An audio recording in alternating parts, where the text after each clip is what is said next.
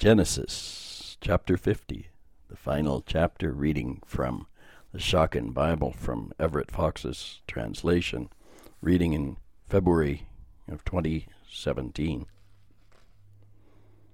Joseph flung himself on his father's face.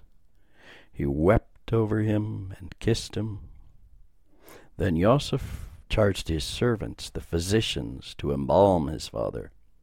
And the physicians embalmed Israel. A full 40 days were required for him, for thus are fulfilled the days of embalming. And the Egyptians wept for him for 70 days. When the days of weeping for him had passed, Joseph spoke to Pharaoh's household, saying, "Pray, if I have found favor in your eyes. Pray speak in the ears of Pharaoh, saying, My father had me swear, saying, Here am I dying, in the burial site which I dug for myself in the land of Canaan. There you are to bury me. So now, pray let me go, bury my father, and return."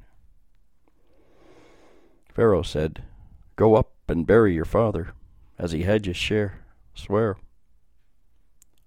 So Joseph went up to bury his father, and with him went up all of Pharaoh's servants, the elders of his household, and all the elders of the land of Egypt, and all of Joseph's household, his brothers, and his father's household. Only their little ones, their sheep, and their oxen did they leave behind in the region of Goshen.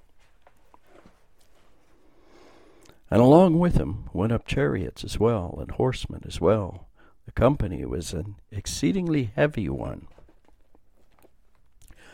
They came as far as Goren Hatad, threshing floor of Hatad, which is in the country across the Jordan.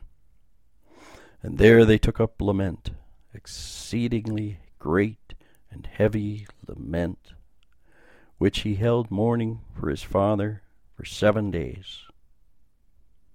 When the settled folk of the land, the Canaanites, saw the mourning at the threshing floor of Atad, they said, "This is such a heavy mourning, Havel, for Egypt."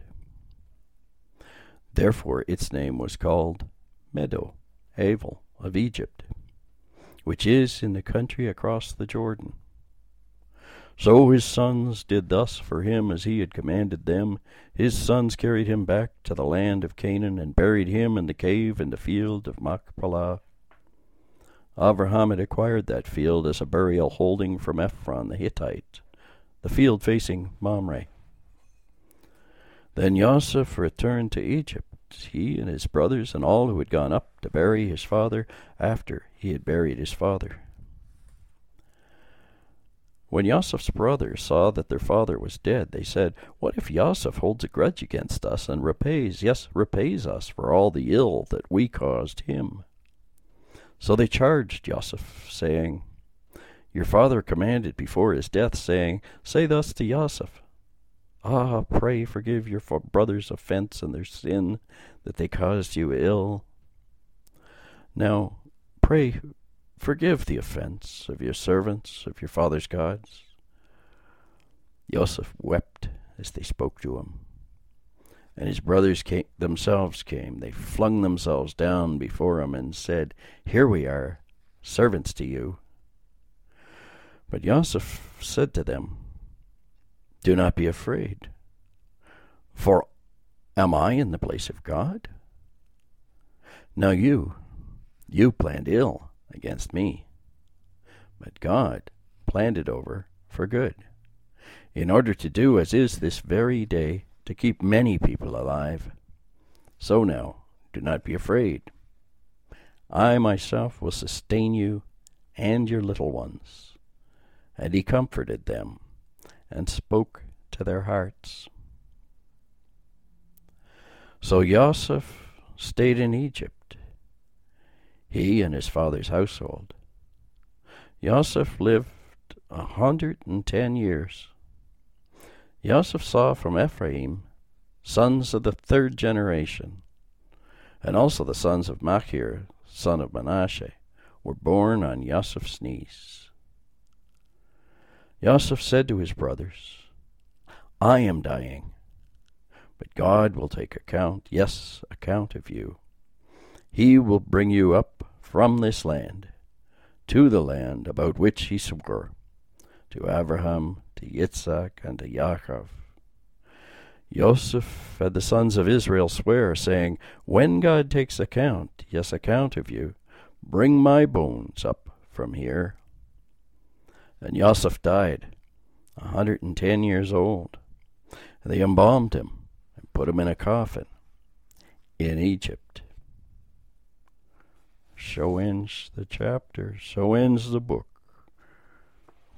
The book of Toledot of Genesis. First book of the Torah, first book of your Bible, first book of this year. What'd you make of it this time?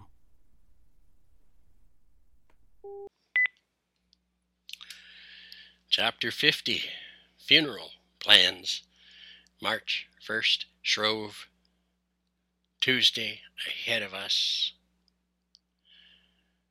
One more reiteration of Yaakov's death and burial. One more account of Joseph's response in and among and with the Egyptians. And one more attempt to reclaim a reconciliation among the brothers, or at least the submission of the 10 to Joseph. That's what ties up the loose ends of Genesis in this final chapter. This operatic funeral matches the oratory of Yaakov's deathbed blessings on his children yesterday. Imagine the procession of all the leadership of Egypt and of Israel heading to Machpelah and stopping at the threshing floor of Atad. If you share my suspicious nature, my critical modern eye, you might see hints of an armed escort for the men of Israel and the families held hostage in Goshen to prevent the flight of the men to the promised land. Compare the earlier stories and the subsequent ones to fit this one in context on the hinge between Genesis and Exodus. Reconciliation among the brothers requires some recognition that Joseph has power and has a legitimate grievance, somewhat as had Esau against Yaakov, as Yaakov came south, leaving Laban and Aram into the promised land. They confess, claiming that Yaakov told them to apologize, and claiming that Yaakov told Joseph to forgive. So Joseph restates the idea that their sin was necessary to provide this providential end for him and for all of them. Imagine how that might be heard in every generation, from David to Hezekiah to Babylon to the Second Temple. There's always something to forgive and to fit into God's wider providential frame. Finally, Joseph himself dies, seeing the future of Exodus and charging his people to bring up his bones with them when they leave, which is less demanding than his father's disposition and funeral procession. This is the hinge. It's already taken us to the beginning of Exodus and beyond. So you've done it. We've done it. Read and heard the entirety of Genesis, again, as if for the first time, this time as the Toledot of us and them. What'd you make of it? What did it make of you?